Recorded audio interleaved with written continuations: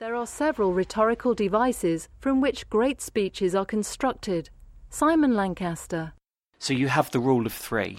A famous example of this is Friends, Romans, Countrymen, and this creates an illusion of completeness and finality. So if you want an argument to appear cut and dried, then you use the rule of three. It makes arguments sound complete, final, beyond a doubt. The American President John F. Kennedy delivering his powerful inaugural address in 1961. Not a new balance of power, but a new world of law, where the strong are just and the weak secure and the peace preserved. Another great technique is imagery and the power of metaphor in particular. Metaphor works on two levels. On a basic level, it illuminates an abstract issue, but crucially, the second level it works at is its persuasive ability, that it can put an audience into a particular frame of mind without them even realising what's going on. If you think about the history of the world since the Second World War, you can tell it through metaphor. So the Iron Curtain to the Cold War, to the Wind of Change, to the Swinging 60s, to the Winter of Discontent, to the Iron Lady, to the Axis of Evil and the Smoking Gun.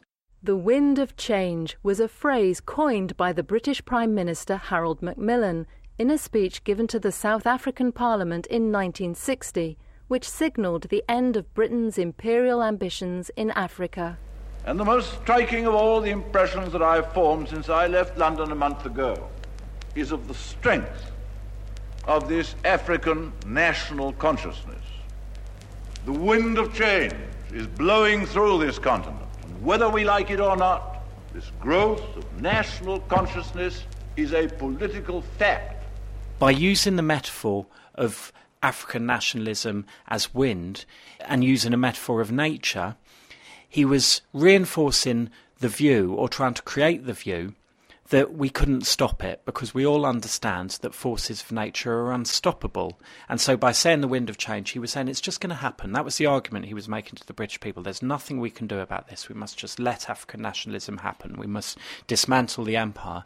And this tide of national consciousness, which is now rising in Africa, is a fact for which you and we are ultimately responsible. It's very interesting that de Gaulle in France, who was also faced with the challenge of African nationalism, used a very different metaphor, and that's because he believed that African nationalism could be stopped, and he used the metaphor of the insurgents as vermin.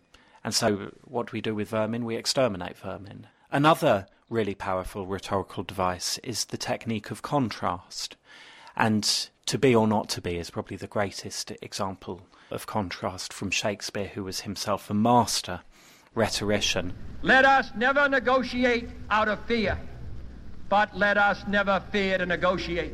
Contrast was a technique which President John F. Kennedy used to great effect. And so, my fellow Americans, ask not what your country can do for you, ask what you can do for your country. Contrast works because it heightens our senses. It makes us feel more alert, and we're more used to thinking of things in twos. So when things are presented in twos, it makes our ears prick up and we're more likely to listen. The Open University.